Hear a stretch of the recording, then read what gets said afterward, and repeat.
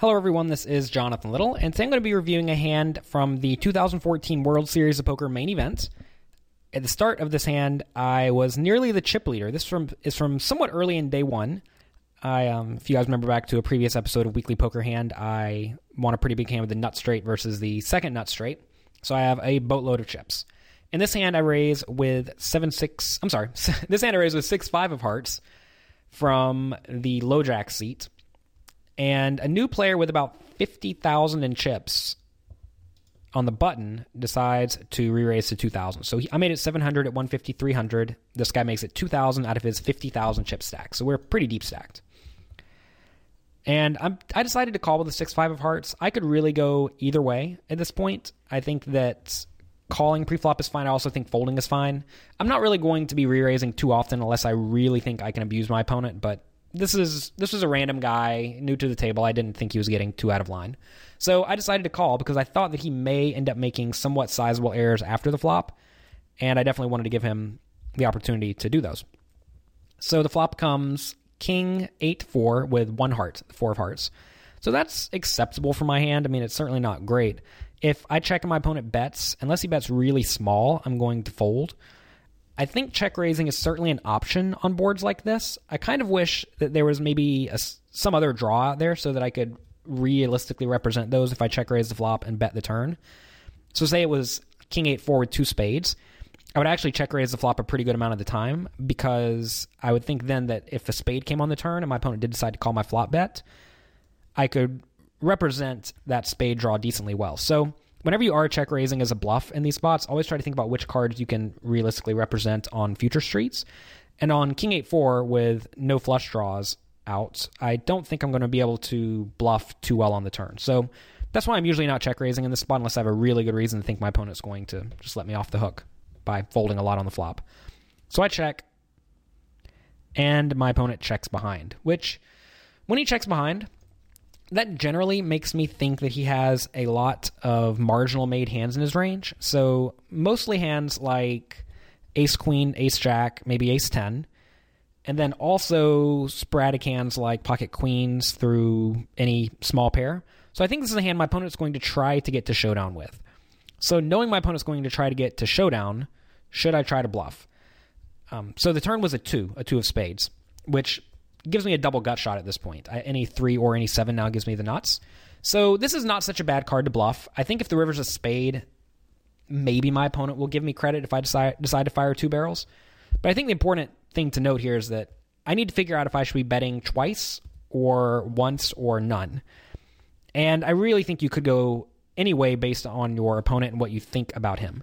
If you think that he is checking behind on the flop, planning to never ever fold versus you because he maybe thinks you're crazy or because he thinks that he has induced you to bluff by checking back the flop, then bluffing is probably a pretty bad play because your opponent's not going to fold. But if you think he's going to fold to a lot of river bets, then betting the turn and the river is often a very good idea. The only time you really want to bet the turn is when you think that if you were to check instead, your opponent would blast it, and then I would have to fold or maybe call and then just be out of position and have a tough time getting paid off on the river. Maybe that's going to be the case against some players, but I think in this scenario in general, you're either going to want to bet twice or none. So it really just depends on should you do that. Whenever you have a draw, especially a decent draw like a gut shot, a double gut shot or better like I do here, I'm often a pretty big fan of firing at least once and probably twice depending on the read I get. So I would be pretty surprised if I do not bet right here. The pot's 4,500. I would probably bet. Well, so also we have to then figure out how much do we want to bet. I decided to bet 1,900 in this spot, and if I'm betting 1,900 on the turn, I am making this bet to try to keep my opponent in with all of his junk, which may sound counterintuitive because I'm bluffing. But you have to ask yourself, if I had a king, how much would I bet right here? And the answer is not a lot because I think my opponent has a lot of marginal made hands. So if I'm going to bluff this, I want to bet somewhat small on the turn and then a little bit larger on the river.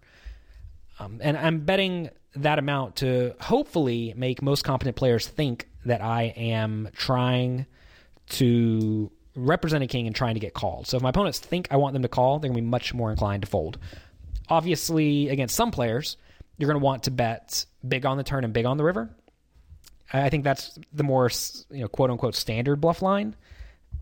And I usually try to shy away from bluff lines that I think most standard players would take, because I want to try to look like I'm actually representing a very good hand. I want to let my opponents feel smart by making, in their minds, good folds.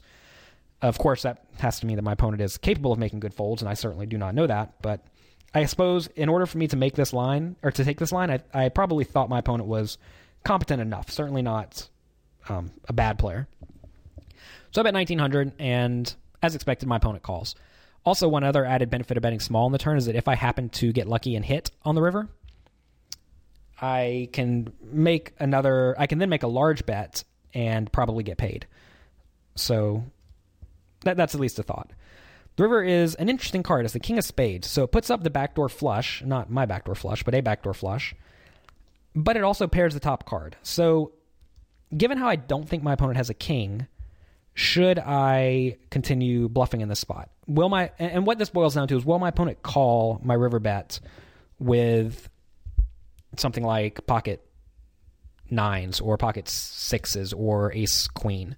If he will call with all of those hands, then bluffing is certainly a spew.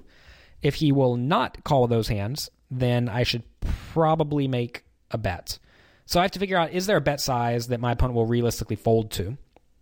And this is a tough one, because I'm not really sure if my opponent's planning on calling any bet or calling almost no bets. So I don't know. I could really go either way in this hand, between betting small, betting big, or just check folding. So the pot's 8,200, and in this exact hand, I decided to bet 9,000 because I think a lot of players will call most reasonable bets with something like a middle pair or maybe ace queen or ace jack. So I really don't want to pick a bet size that I think most players are simply not going to be able to fold against. So that means I probably want to be betting either very large or very small. And I definitely don't think anyone's folding to a very small bet on the river. So that really leaves my only options of betting huge or not betting at all. I did elect to go for very big in the spot, and my opponent instantly called. I remember this. He snap called. I was like, oh, the guy has a king. That's unfortunate. And then he turned over ace of clubs, queen of spades for just the ace high. So this was a miserably failed bluff, and this is one of those spots where no matter how much I bet on the river, my opponent was simply not folding. So there was really no way for me to win this hand. Once my opponent checks back the flop and he got fairly safe turn and river cards, he just was simply not folding. So I think this is an okay bluff versus the average player, but I don't think obviously this was a terrible bluff against this specific player. But of course, when this guy's new to the table, I have really no clue about what he's going to do, so I decided to take a standard line that I do think will work against most players. I actually discussed aggression a lot in one of my recent webinars. You can get that at jonathanlittlepoker.com/aggression. I actually have a free PDF for you to download and also a preview to the full webinar. So if you have any interest in checking out lines like this and when I use specific lines, specific aggressive lines versus various types of players, definitely check it out at jonathanlittlepoker.com/aggression.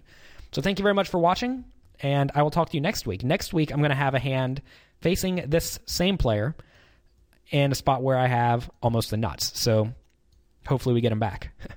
Thank you very much, and I will talk to you next week.